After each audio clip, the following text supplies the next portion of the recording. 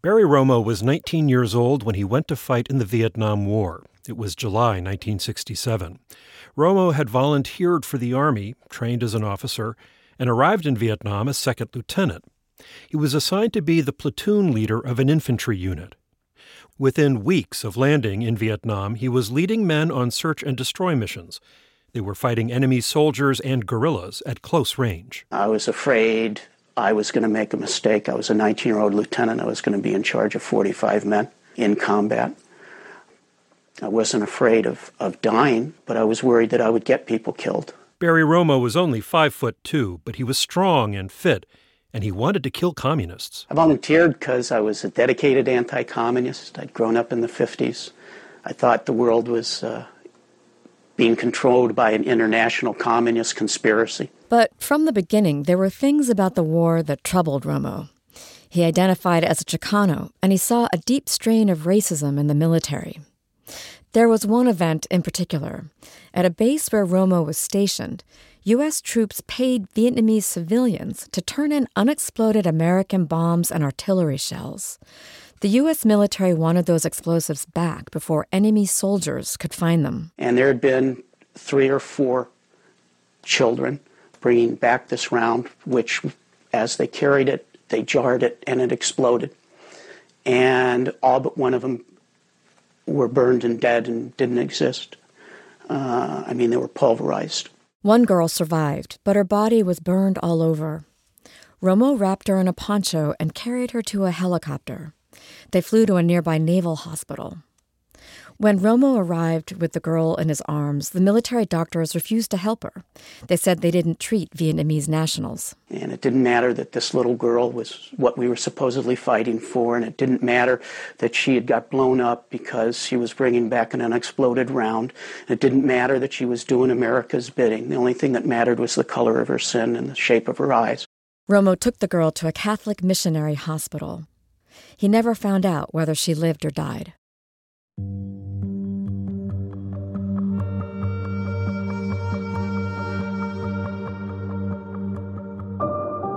Barry Romo's tour in Vietnam ended in the spring of 1968.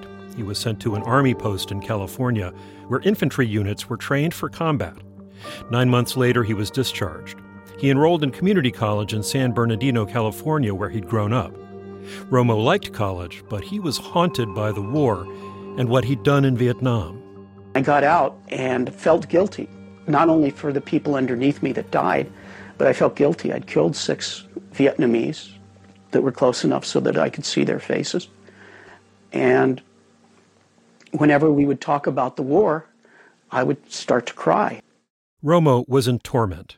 He quit going to church, even though he'd been a devout Catholic. He talked with peace activists, but never thought of joining them. It was 1970. President Richard Nixon ordered U.S. forces into the neighboring neutral country of Cambodia, the purpose to attack enemy bases there. Romo thought Nixon had lied, that he was going back on an earlier promise to end the war. It seemed that end would never come, and that jolted Romo into action. Once I admitted to myself that the people I had killed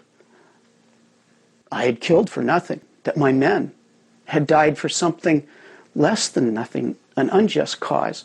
I had to become politically active. I didn't want to, but people were still dying. People were still dying, and Romo felt he could help stop that. As a combat veteran, Romo thought Americans would listen to him when he said the war in Vietnam was immoral, that it needed to end. And it turns out Romo wasn't alone. Tens of thousands of other Vietnam War veterans opposed the war. So did a large number of active duty GIs, both at home and in Vietnam. And they, too, were taking action.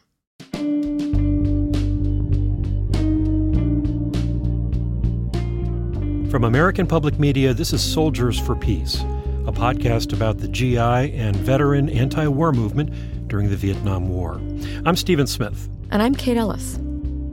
While American GIs fought abroad, people at home battled each other and their government over whether the United States was waging a just war. More returning veterans spoke out against the war than in any American military conflict before or since. The same was true of active duty GIs. Historians estimate that at least 1 in 5 openly opposed the Vietnam War. 1 in 5. These soldiers, sailors, Marines, and airmen came to believe that they were not liberators in Vietnam. They were agents of tyranny. American involvement in Vietnam started in the wake of World War II. The United States provided military and financial support to the French, whose forces were fighting to recolonize Vietnam.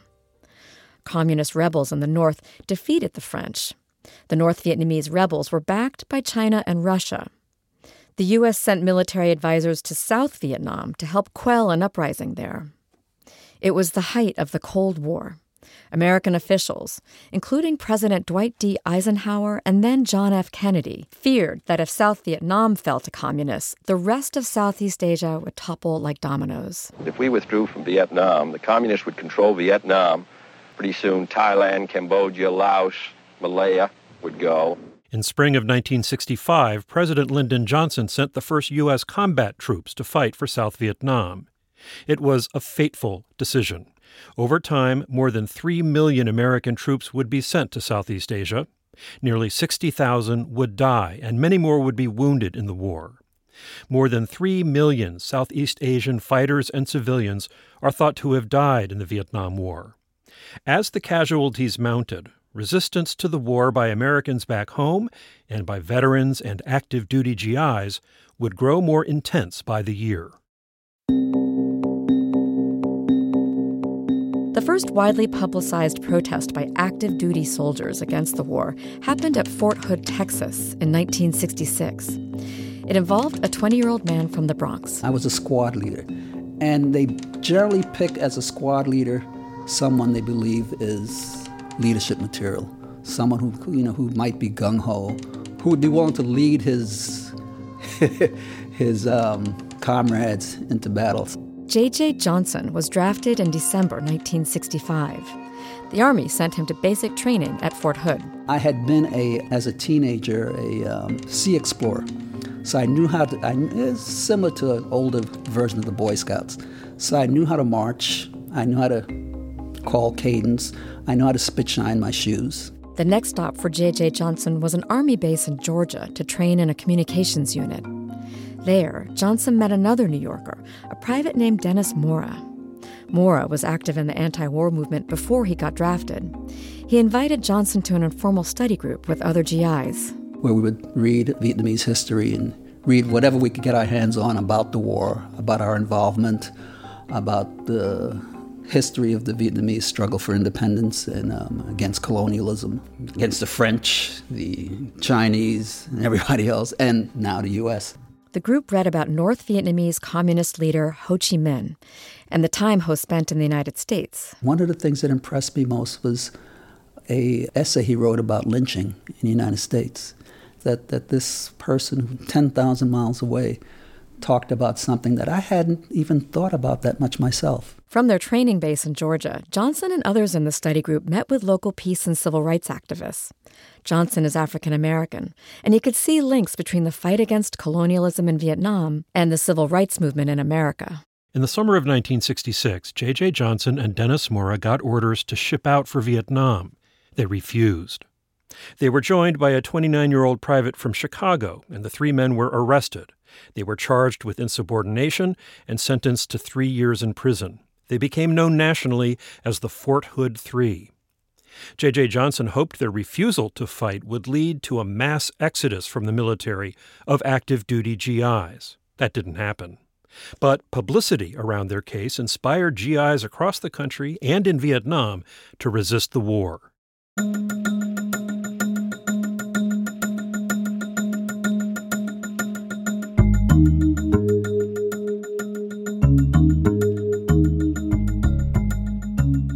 While J.J. Johnson was still awaiting trial in the summer of '66, a recent high school graduate from Pennsylvania was at the Parris Island Marine Corps training base in South Carolina. Even though he was physically small, Bill Earhart was learning to be a leatherneck. The Marine Corps is full of little guys like me with chips on our shoulders who want to be men. Earhart was the son of a minister. He got beat up as a kid. Big poster in front of the post office with a Marine sergeant in a dress blue uniform and just standing there, and the caption was, "The Marine Corps builds men." Nobody was ever going to beat me up again. I mean, I was going to join the Marines, period. At the time, Earhart was a political liberal. But like Barry Romo and so many other Cold War kids, he was also worried about the spread of global communism. And like them, he trusted his government. When Lyndon Johnson said in a speech, if we do not stop the communists in Vietnam, we will one day have to fight them on the sands of Waikiki. That sounded serious to me. I had every reason to believe that, and virtually no indication that I ought to be skeptical of that. Earhart arrived in Vietnam in February 1967. He was assigned to a Marine Infantry Battalion. His job, scout. They were patrolling a heavily populated coastal area of farms and fishing villages. The enemy, Viet Cong guerrillas, were elusive. Most of our contacts were not contacts at all. It was mines and booby traps. 75 incidents per month on average over 8 months, half of them resulting in Marine casualties and nobody to fight back at. Guerrilla fighters wore the same clothes as everyone else in Vietnam. Some villages secretly supported the guerrillas. Earhart found the phantom enemy frustrating and frightening. You're patrolling the same villages day in and day out, and every freaking day somebody hits a mine, you got dead Marines, you got wounded Marines. And meanwhile, there's Joe the rice farmer out there in the field, and you start asking yourself, why aren't these people stepping on the mines? And after a while, you start thinking, these guys, they're all the enemy. Like many veterans who eventually turned against the war, Bill Earhart would come to regret seeing the Vietnamese as the enemy. There are people who never had the joy of being a father, never got to be married, never got to live out their lives, literally because of me, and for nothing, for worse than nothing. I was on the wrong side. Those people were fighting for their country.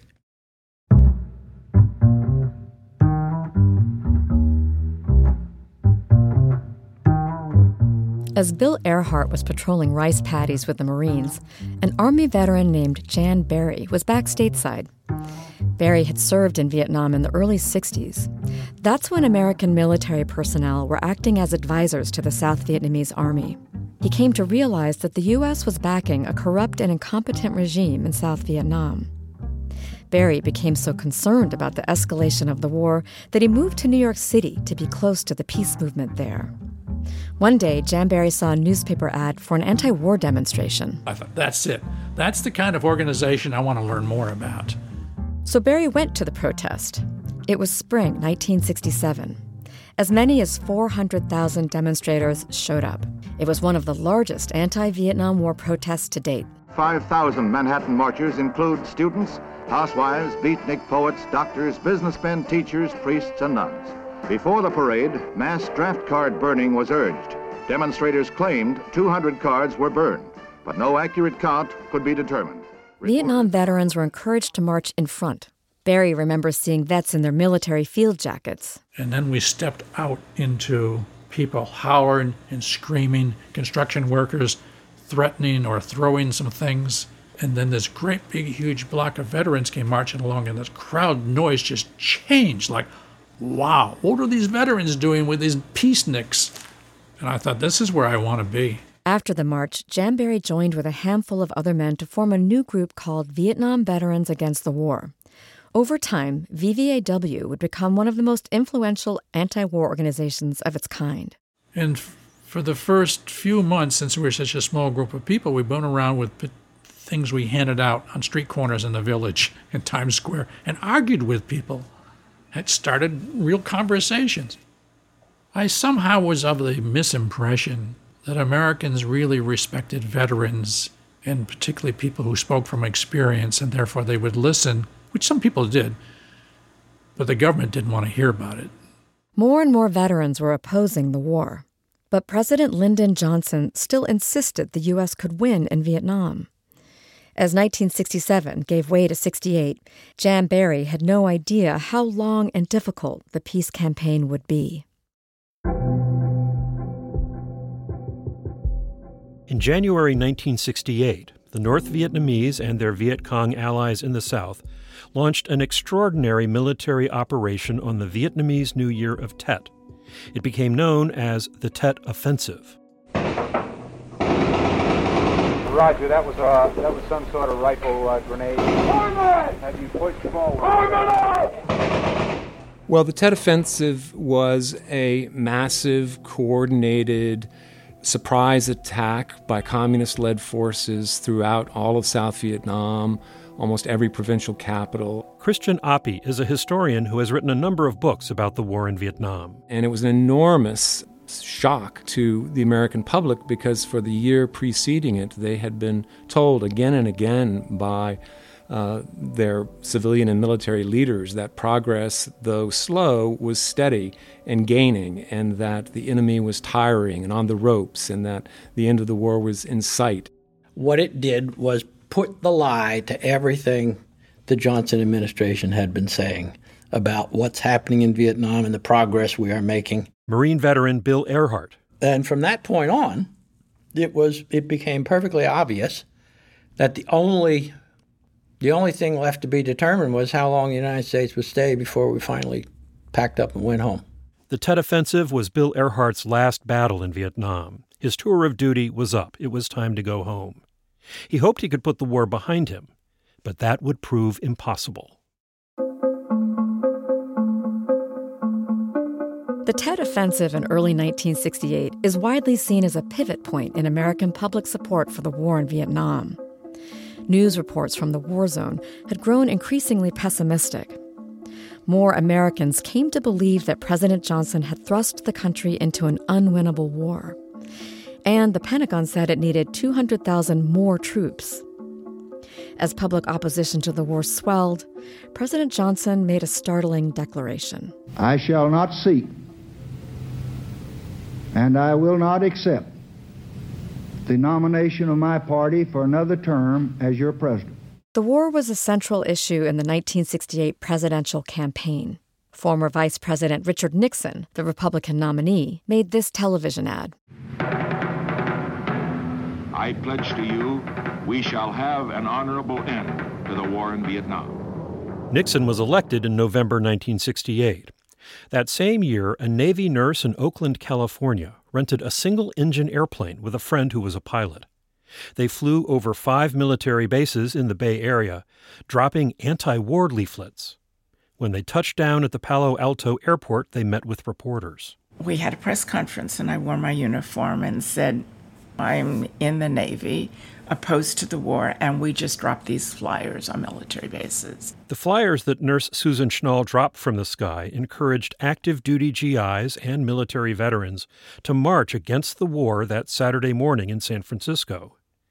200 active duty GIs and 100 reservists would turn out, the largest gathering of the GI peace movement to date. The demonstration was October 12, 1968. It was at the time when there was the highest number of troops on the ground in Vietnam. Lieutenant Susan Schnall never served in Vietnam, but she saw firsthand the cost of war. She spoke at the rally in her Navy dress uniform and cap. As a nurse in the Armed Forces of the United States, the war in Vietnam has taken on a very real and personal meaning. It means young soldiers... I thought that if we stood up in uniform and you could see that there were people in the military who were opposed to the American war in Vietnam, that it would have an impact on public opinion. It means training, working with young corpsmen to care for the ill and the injured, only to see them return home, shot up, minus a limb, grossly infected, or in a flag-draped coffin.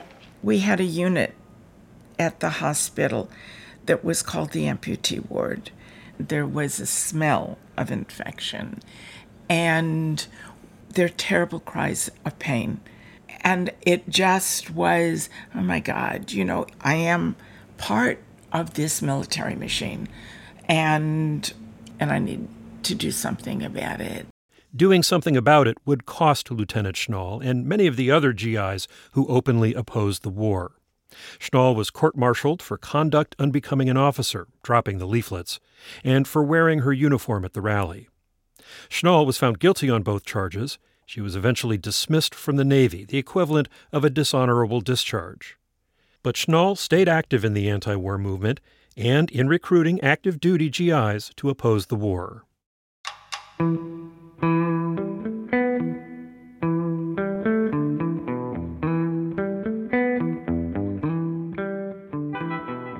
the time of that San Francisco GI protest, a soldier living on the East Coast was having his own crisis over the war.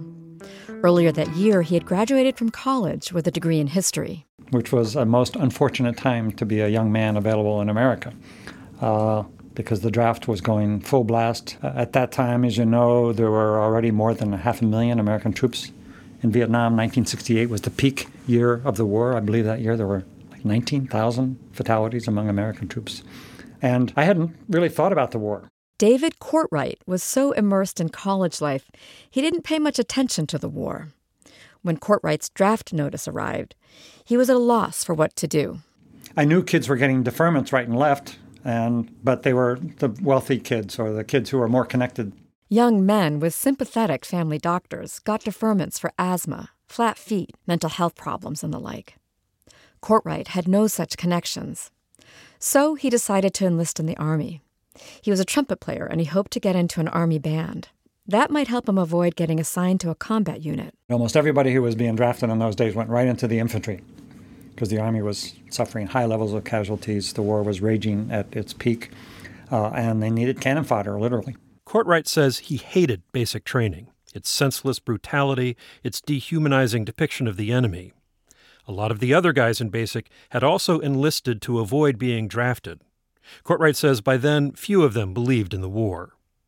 Courtwright remembers them being shown a film in basic training produced by the Army called Why Vietnam? There was a lot of, hoots and howls, and the sergeants would yell, "You men, be quiet down there."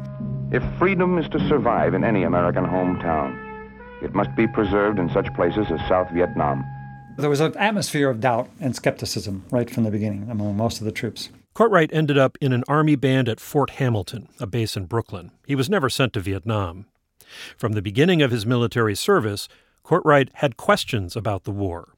At Fort Hamilton, he read a book about the history of the war in Vietnam, and he felt an intense moral crisis. What really hit me was that I was part of something that was really wrong, profoundly unjust. And if I kept on with this, I couldn't be true to myself. I would be turning into something I didn't want to be. I didn't know exactly what I wanted to be in life, but I didn't want to be compromising basic values of what's right or wrong. So David Courtwright joined other GIs in uniform at anti-war rallies in New York. This was a way in which I could try to speak against the war, talk back to the Army, if you will. And my thinking was, if people see that even the soldiers are opposed to the war, surely they're going to pay attention. I mean, it's one thing to have students protesting or whatever, but if soldiers and veterans are speaking out, they've got to pay attention to us, right? Commanders at Fort Hamilton certainly paid attention. It wasn't long before Courtwright and fellow GI protesters were transferred to Army bases scattered across the country. But David Courtwright's personal fight to end the war was just beginning. In November 1969, he joined a 3-day protest in Washington, D.C. As many as 500,000 people marched on Washington.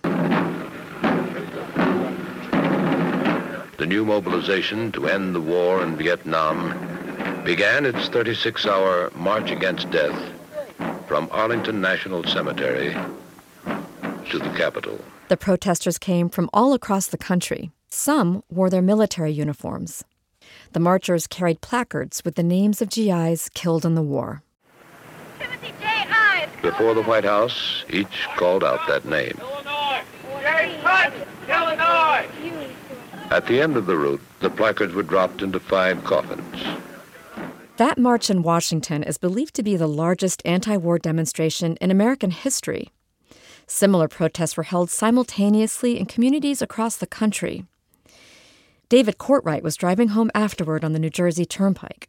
He heard on the radio that Nixon had ignored the marchers. Instead, the president said he watched a football game on TV. Courtwright was crestfallen.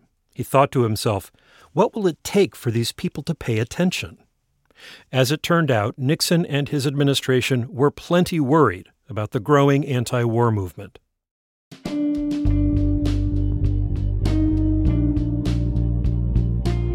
Soon, events in Vietnam and at home would drive even more veterans and GIs to join the peace movement. There was as much rebellion and dissent within the military by 1970, as there was on most college campuses. I was angry, angry, angry. That's in the next episode of Soldiers for Peace, a podcast from APM Reports. Soldiers for Peace was produced by Kate Ellis and me, Stephen Smith. It was edited by Chris Julin. Mixing by Craig Thorson. Web editors Dave Mann and Andy Cruz. The APM Reports team includes Alex Baumhart, Sabby Robinson, and Shelley Langford. Fact-checking by Betsy Towner-Levine. The executive editor is Chris Worthington. Our theme music is by Gary Meister. You can find out more about the veteran and GI Peace movement at our website, apmreports.org. While you're there, browse our catalog of more than 100 documentary projects, check out our award-winning podcasts, and let us know what you think of this program. There's also a place to make a contribution to support our work. That's apmreports.org. Please help us spread the word about this show by leaving a review on Apple Podcasts or wherever you do your listening. This program is supported in part by the National Endowment for the Humanities. This is APM, American Public Media.